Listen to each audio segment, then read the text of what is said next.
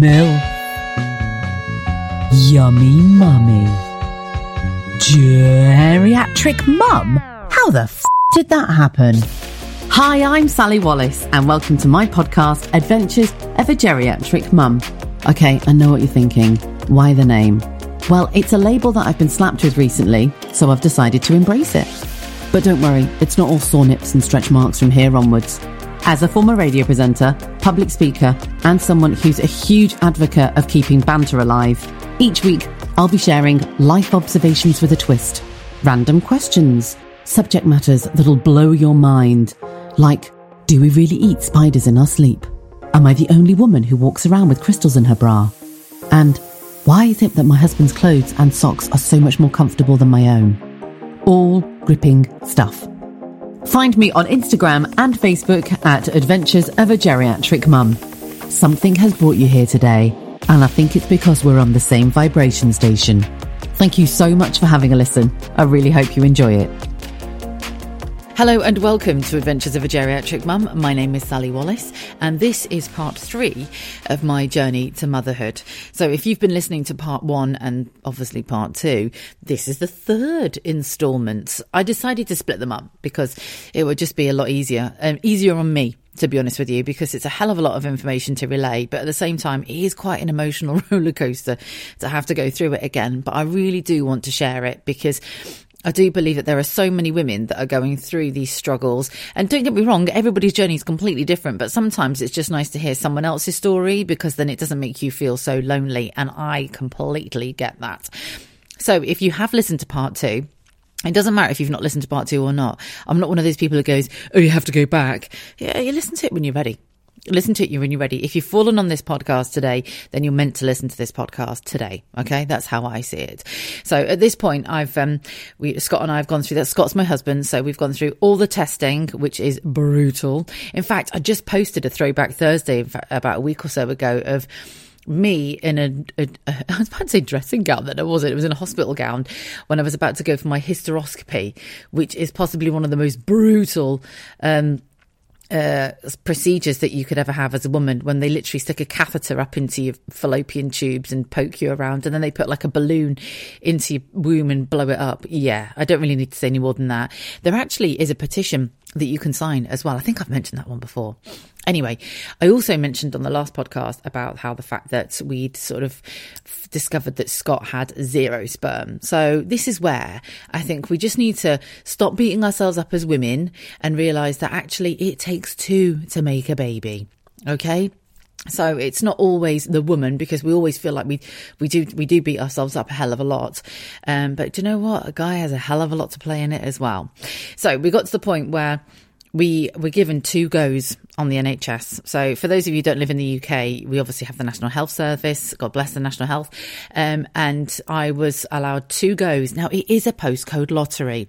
Now, not everybody gets 2 goes. Some women even only get 1. And I was really conscious of that. So for me to have 2 goes on the NHS, hang on a minute, you have to bear with me because there's a catch, was like, holy shit, we need to take this. So we'd ended up going to we'd gone to a private clinic, which I'd pushed and pushed for, because you can actually get referred. Make sure that you do your research, okay? So I actually went to a private clinic, which was part of the Hewitt Centre. So it's not private. You can pay private to go there. But I was an NHS customer and I was allocated 2 goes as long as I had them both before I turned 40. Now, bearing in mind, I started trying for kids at 36 and they suggest that you just crack on for a year and, enjoy yourself, lie back and think of England. And then they don't really want you in the doctors until you've kind of been sort of getting it on for a year, really. That took me to 37. And then it took me almost 3 years to get to this bit. So by the time I actually got my 2 goes on the NHS, I was 39 and a half. Holy shit. It takes that long. Now, right now, you might be going, oh my God, Sally, I'm exactly the same, because it's such a stupidly fucking long process that no wonder people split up during this whole sort of adventure journey, whatever you want to call it. It's not for the weak-hearted, believe me. So I got to 39 and a half. I found out I had 2 goes and we were just like, right, we're just going for it. Thankfully, Scott's perm came back in abundance, which was great, but a few of them were going in the wrong direction. And so they were a bit all over the place. So we were going to go for ICSI. That's what we were told. We were going for ICSI. So our first round was in December 2017. December 2017. Now, this is madness because talk about chucking it all in at once. We'd decided to move house. We were living in Manchester. We loved Manchester, but because I wasn't working there anymore, because I was on the radio, it was so easy because the studio was just in Salford. So it was dead easy just to get in and out of work. And Scott's work was South Manchester. But then things had changed. We'd changed. We wanted out. And so we decided to move out to Chester, which is not too far away. It's like 30 miles out of where we lived. But we decided to go a bit more rural. And oh my God, so I've just knocked my cup of tea. Oh, it's all right. I'm fine. I was going to get really pissed off then because I was going to really enjoy that. Don't you hate it when you spill a beverage that you were looking forward to? It's not like I'm sat in a bar and I've just knocked my drink over. I've just spilt a bit of brew. That's even worse, to be honest with you. Right. We decided to move out. We moved out of Manchester.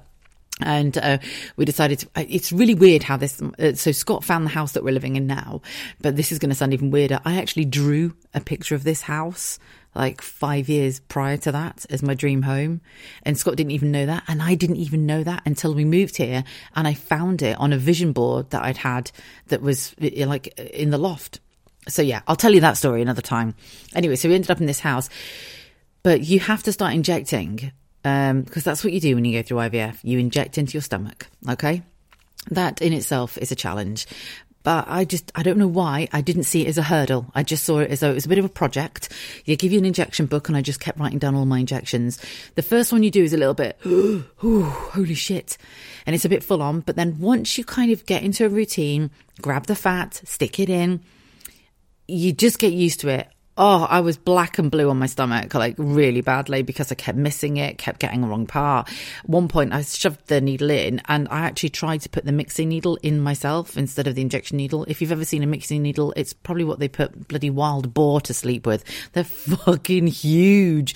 So yeah, I'd got myself all confused. But to be honest with you, I had a 31-day injection cycle on the first round of IVF, and that is brutal. So I'd started injecting, wait for this, we'd moved house on the 2nd of December, and you have to inject on the first day of your period. I came on the next day. So it was like all at once. I had to get my needles out. You get a lovely little sharps box that you have to put on the side. And so I cracked on. Now you have to mix the Merinol, which I was taking. You have like 6 vials of powder and then you get 1 vial of water and then you've got to mix them all in together. That in itself takes time. And you've got to inject at the same time every day. So you've got to try and work this into your lifestyle. And at the time I was working in car sales. So that was full on. That's like 6 days a week. And a sales role, which is pretty full on. But I obviously made work aware that I was going to be going through IVF and so on and so forth. So I was getting up in the morning, injecting, getting it all sorted. And what the intention, basically what the injections do is grow your ovaries from the size of a grape to the size of a grapefruit. So they are massive because they need to get good ovaries. Do you know what I mean? Like big ovaries to get the eggs out for when they go in and harvest. I know it sounds like a farming sort of term, but that's exactly what it is. They go in and harvest you. So it's the most uncomfortable feeling ever. Your stomach bloats massively because you've got these 2 enormous grapefruits in your crutch. On top of that, it can make you feel constipated. It can make you constipated, to be honest with you. And then you've got to go for internal scans building up to the end of the sort of injection cycle to make sure that you're ripe enough to get eggs out of. I only had 1 follicle. I only had one. And it had to be about 18 mil, I think, if I can remember rightly. Don't quote me on this because this was like 4 years ago for me. And it was all a blur at the time anyway, because I just had so much shit going on. Because I've got to add this into the mix. We'd sold our other house fully furnished. So we didn't have anything. We just moved into this house now with clothes and dogs. Well, the dogs with us, obviously. Clothes and cutlery. And the rest of it we left at the other house. Beds, sofas, TVs, everything. Everything stayed in the other house. They bought the lamps, the lights, the whole lot. And so we actually, I've done an episode on this shitty mattress in a box, actually. That's all we did. We just moved in here with a mattress that we bought in a box. And then I started injecting for IVF. So God knows what the hell we were thinking, but we just wanted to get those 2 goes in before my 40th. So I think I was at about day 28 of the injection cycle, and it was horrendous. I felt really uncomfortable. I was still working. I was just trying to remain positive. And you go for an internal scan with the big plastic cock with a condom on it. Why? I don't know. And they were obviously trying to push to get them bigger and bigger and bigger. And that's why they gave me extra drugs as well, because I think I was only due to do I wasn't supposed to do a 31-day cycle. They put me on an extra week to try and get them bigger. But by that time, I was just ready to burst. Anyway, then you go in for what's called your harvest. So you actually go under a general anaesthetic. It's only a short period of time that you go under. But I was in this room, and poor Scott, I had to have a cannula in, obviously, because you're going under a little bit. And the anaesthetist was quite a handsome fellow. I've told this story before, I'm sure I have. It's so bad. Anyway, he's quite a good looking guy. And obviously I went under and came out, and as I was coming out I was going, oh my God, he's such a good looking guy, tell him to come round and stroke my dog. It was fucking terrible. But when I came to, I've discovered that they only got 1 egg out of me. Now, don't get me wrong, all it takes is 1 egg and 1 sperm. That's genuinely all that's a fact. That's a fact. It's not like I'm making it up. It just takes 1 egg and 1 sperm and you've got it. So I was, right, okay, I'm really hopeful. And I was doing at the time a lot of affirmations, Dr. Wayne Dyer's, the I Am meditation. You can find that on YouTube. The I am a mummy. I am pregnant. Louise Hay affirmations. I was doing lots of those. I've read The Secret. I do an awful lot on self-development anyway. So, and I truly do believe in manifestation, 100% believe in manifestation, okay? So I was visualizing everything, making it all going to happen. Everything's going to happen in my head, and, I can see it. And the awful thing is once you've had that harvest, obviously then you wake up after the general anaesthetic, you just go home. And then what happens is then with ICSI, they basically directly inject the sperm into the egg, and then they have to grow it. So you have to wait then. So there's more waiting. So this is the fucking harsh thing about IVF, right? You're waiting to get appointments. You're waiting to get referred. You're waiting to see if you're going to get in. You're waiting to see if they'll actually do it because my AMH is so low. And then you have to go through the harvest. You have to inject, wait till they get the ovaries big enough, and your follicles big enough to get the eggs out. Then you've got to wait once they've taken the egg out to see if it's actually fertilized and they've got an embryo. Then you get a telephone call within sort of 24 hours. Yes, it's fine. Okay, yeah, we have an embryo. I'm like, holy shit, it's worked. So that's a good one, but you don't want to get too excited, because is it going to survive the next few days? Because they have to go through all sorts of growth, and I think it's called blastocyst, to make sure that they're going to be strong enough to put back inside of you to grow into a little baby. And then I'm waiting. A few days later, no, we're looking good. We've got this X amount of growth, and so on and so forth. So I think they left it about 6 days, and they're like, right, okay, you need to come back in and we're going to transfer it. So then when you go back in for transfer, you're again lying down. They don't do this under a general anaesthetic. You're wide awake when this happens. And you've got the embryologist and obviously your doctor in the room. And they come in, and I mean, how on earth they know it's going in? It's insane. They put it on a TV screen for you. So they project this tiny little egg so you can see your embryo on the screen, and then they pop it back in. And honestly, once they go, yep, that's it, it's in. You literally, okay, can I stand up? And for some reason, even though, it's not going to fall out, you can't help but ask that question. Is it going to fall out? You're like, am I okay? You don't want to pee. You don't want to poo in case you push it out. Honestly, it's the most strangest feeling ever. Well, what do I do? Just relax, Sally. Just go home and relax. I can't relax. I couldn't relax. I was like, I don't know what to do. I don't know what to do. And it was honestly the weirdest. It's just so strange. So all of a sudden, am I pregnant now? Is this it? Am I pregnant? You have to now wait 2 weeks. Now, this is the shittest 2 weeks ever, because this 2 weeks now is whether it stays or goes, okay? And at the end of that 2 weeks, you either have a bleed, and obviously it's not happened, you've lost it, and you take a pregnancy test, and it's a winner. So that 2 weeks is shit. There's no other word that describes it. And everybody that I speak to who's gone through IVF does exactly the same. That 2 week wait is the shittest 2 weeks ever. So obviously I waited for the 2 weeks, and the day that I was supposed to take the pregnancy test was on the Sunday. I woke up in the morning and I had a full bleed, and it didn't work. And I don't even need to sort of tell you and describe the horrendous feeling. I'm sure that you can gather that yourself. It's just shit. I actually went back to work the same day because that's how I deal with things. So I've got a fantastic friend who I used to work with, still an amazing friend today, Bex, and I just said to her, listen, it's not worked, I've just come on today. And she's so good at then just kind of relaying the information, because I worked in car sales. It was a very close-knit little team that we had, and she would have literally just done the rounds. And that's what you do need. You need a good buddy like that at work. Somebody's just going to do the rounds and just say, listen, just don't talk to her about it. She's fine. And that's exactly what she did. She just said, listen, she's fine. She's just getting on with it, but it's not worked, okay? And that was how I dealt with it. I just cracked on with things. Don't get me wrong. In the privacy of my own home, I was devastated. I remember crying all the way to work, crying all the way home from work. But I knew I needed to get my shit together, because I had only 5 months to get my second round in at this point. No, hang on, let's get this right. I had 6 months. I had 6 months left. So that was in the December. So I actually went for the harvest in the January. So this is coming up to the end of January. So my birthday's in the July. So I did have about 5-6 months to get my second go in. And that's all that I was thinking about in my head. I need to do this again. I need to do this again. So you've got to go for a consultation again with the doctor.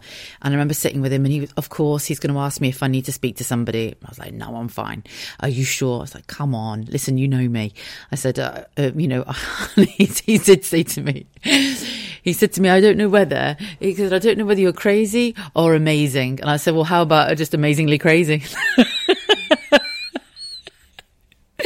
He went, yes, let's call you that. Let's call you that.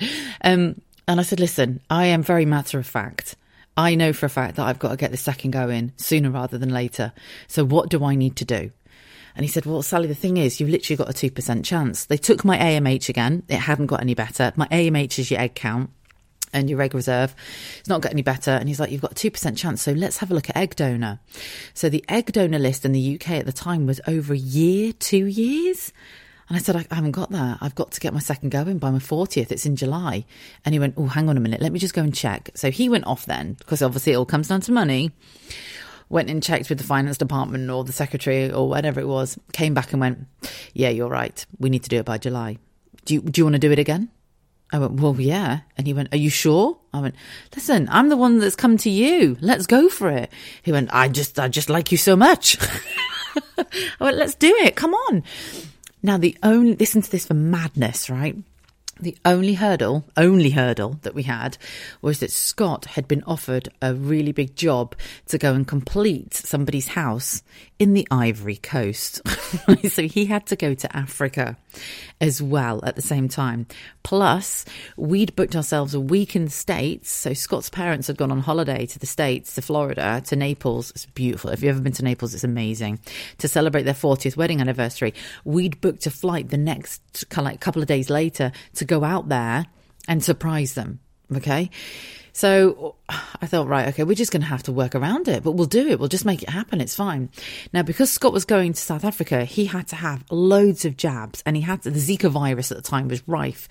So he had to have all of these vaccines to be able to fly and to work out on the Ivory Coast for a week or so.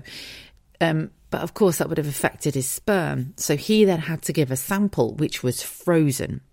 Then I had to, this is crazy when I look back now, how the hell I did this, I don't know, but it's just madness. Honestly, it's madness. Right. So how the hell did I work this in the end? So we'd froze the sperm. I got a load of injections delivered, and we flew to America in May. Okay. And then we flew in the May, because it's the only time they could get us in was like a couple of months later, because we had to wait for my body to kind of get I had to wait for my sort of periods to go regular again. And then when I flew out of Manchester, oh my God, bearing in mind I'm flying out with loads of needles and loads of little like vials of fluid. So I got pulled over in security. They went through absolutely everything. It was just a nightmare. It's like, look, I'm going through IVF. These are all my documentations. This is my letter from my doctor. Yeah, but we just need to check everything. They opened every little box. I'm not joking. And I remember just bursting into tears, and Scott was like, Sally, it's all right. It's all right. And his thought was like, is this necessary? Yeah, we just need to check everything. But it's like, oh, okay, fuck it. Just do it. And then just chucked it all in a bag. It was just a nightmare. So we were out in the States, surprised his parents, and then I came on whilst I was out in America. So I started injecting whilst I was out in America. And then I thought, shit, we've got to fly back from the States with all these needles still and all these fluids. Listen to this. Got to Orlando International Airport. And Orlando's like my second home because I lived there for a couple of years, and I love it. My brother lives there. I absolutely love Orlando. So I got to the security, and there's this huge security guard. And I said to him, excuse me, in my bag, I have got needles, all sorts of fluids because I'm currently going through IVF. So I'm injecting at the moment. He went, ma'am, you don't need to worry about that. You come with me. We got a lot of ladies that like you that are going through exactly the same thing. You come with me, ma'am. Honestly, he was the nicest guy ever. Didn't even bother to go through all my fluids. He literally just said, no, you just show me right there what you got in that bag. So I opened up my bag, and he was looking through it. I just checked it, took me through this little private security thing. We went straight through. Honest to God, I felt so much more comfortable in the States than what I did in my own country. And in fairness, it was shit. Leaving the UK was shit. But leaving the States, coming back home was amazing. He was so lovely. And it just made me feel so much better about everything. So by the time we got home, I had 48 hours turnaround, and I had to get Scott back to the airport to go to the Ivory Coast. I'm still injecting, and this time I'm only doing a 14-day cycle. Okay, so I'm doing a 14-day injection cycle. Oh, Milo, shit. Sorry, that's bloody Milo. Just had a delivery downstairs. I mean, he's a good dog. He's a very good dog, I won't lie. Where was I? Yeah, 14-day injection cycle. So they were putting me on different meds, and it was going to be a shorter injection cycle. And instantly, as soon as I started injecting, I felt better on these ones straight away. I don't know why I just took to them so much better than what I did on the first round. So yeah, got Scott to the airport. In 48 hours of landing from the States, he was on another plane, and he was on his way to the Ivory Coast. I carried on injecting. And so by the time I picked him up from the airport, no, I think his mum and dad picked him up from the airport, I was on the operating table 48 hours later. So talk about trying to squeeze it all in. But the second round of IVF, I was just so much more relaxed. Like, seriously, so much more relaxed. I felt better on the meds that I was injecting, whole different experience. I knew exactly what to expect. When I got into the operating theatre, I already knew that I fancied the anaesthetist, so I didn't need to flirt with him anymore. Yeah, I know it sounds crazy, but it was a totally different experience. I knew what to expect. I was still being super positive, and I hate that word, because sometimes that word gets thrown around. Oh, be positive. You just want to say, oh, fuck off. But in my head, I was like, do you know what? I've got this. I've totally got this. This is happening. We're going to fucking nail it this time. So, by the time I actually came to, I remember Scott was sat there, and he was like, baby, do you want a biscuit and a cup of tea? I was like, oh yeah, please have a biscuit, have a biscuit, have a biscuit. Did they get anything out of me? And I was already crying, and I was going, did they get anything out of me? Did they get anything out of me? Because it's fucking horrible. And he went, I don't know yet, babe, but you had a bit of an accident, and you took a shit on the operating table. I was like, what? Are you fucking kidding me? Oh my God, I shit my pants. And have you ever seen Bridesmaids when she shits in the street? I was like, I was going, I shit my pants, I shit my pants, oh my God. And then Rachel, who's my nurse, came in, and she went, Sally, are you ready for this? I went, oh my God, Rachel, did I shit on the doctor? I'm so sorry, I'm so sorry. She went, no, you don't. Oh, fucking hell, the dogs are having a fight outside. Sorry if you can hear that. And she said to me, shit you, Sally, you didn't shit you. Who's told you that? And looked at Scott and literally slapped him, went, Scott, you nasty sod. Poof, gave him a slap, and he started laughing, and I went, did I not shit myself? She was like, no, you didn't shit yourself, and we got 5 eggs. I was like, oh, I couldn't stop. I don't know whether I was crying because I thought I'd shit my pants. Or I'd actually got 5 eggs. So yeah, that was amazing. Oh my God, I left there just feeling so good, so good. Don't get me wrong, I knew that it could all go tits up, but I thought, fuck it, 5 eggs, and I got told I got a 2% chance. Let's see how good they are. So 3 of them, I got a call within 24 hours, 3 of them had taken. So I had 3 embryos. So then it was a waiting game again. Had to wait and wait and wait. Called me again another 24 hours. 1 was really strong. Well, there's like a 1 in second place, and there was a 3rd, like a not doing great. So they're always going to go with the strongest one. So by day 6, again, they were ready to transfer, and they were transferring 2. The 2 strongest ones were going to get transferred, and we were over the moon because we really wanted twins. And we were like, yeah, that's great. That's fine. Not a problem at all. Absolutely. We're happy with 2. And they showed them on the television screen again. And this time I took a picture. I said, do you know what? I'm going to take a picture of that. Let me take a picture of it because I'm going to put it on my screensaver. So I've got something to focus on. And that was it. Took a picture. And then you've got to play the waiting game, haven't you? Again, don't want to pee. Don't want to poo. Sort of walking around for 2 weeks thinking, please don't fall out, just stay in there. And then you've got that 2-week wait, which I've been there before, and I'm thinking, oh, holy shit, is this going to work or not? I don't know. 2 weeks later, did a pregnancy test, and I was pregnant. And do you know what? It can make me cry now. And I remember doing the pregnancy test, and I went, oh, this thing's fucking broken. And Scott went, Solly, you're pregnant? I went, no, I'll go and do another one. Hang on. And I went, did another one. And it was again pregnant. Oh, this must be a faulty pack. We need to go to Boots and get some more. These are shit. Oh my God. I did about 6 of the fucking things. I did 6 pregnancy tests because I couldn't believe it. Then I have to phone the clinic the next day and let them know. And I'd made so many good friends in this clinic. I mean, genuinely, if you are living in the northwest of England, I really do recommend the Hewitt Centre. It's part of Liverpool Women's, and the team there are just wonderful.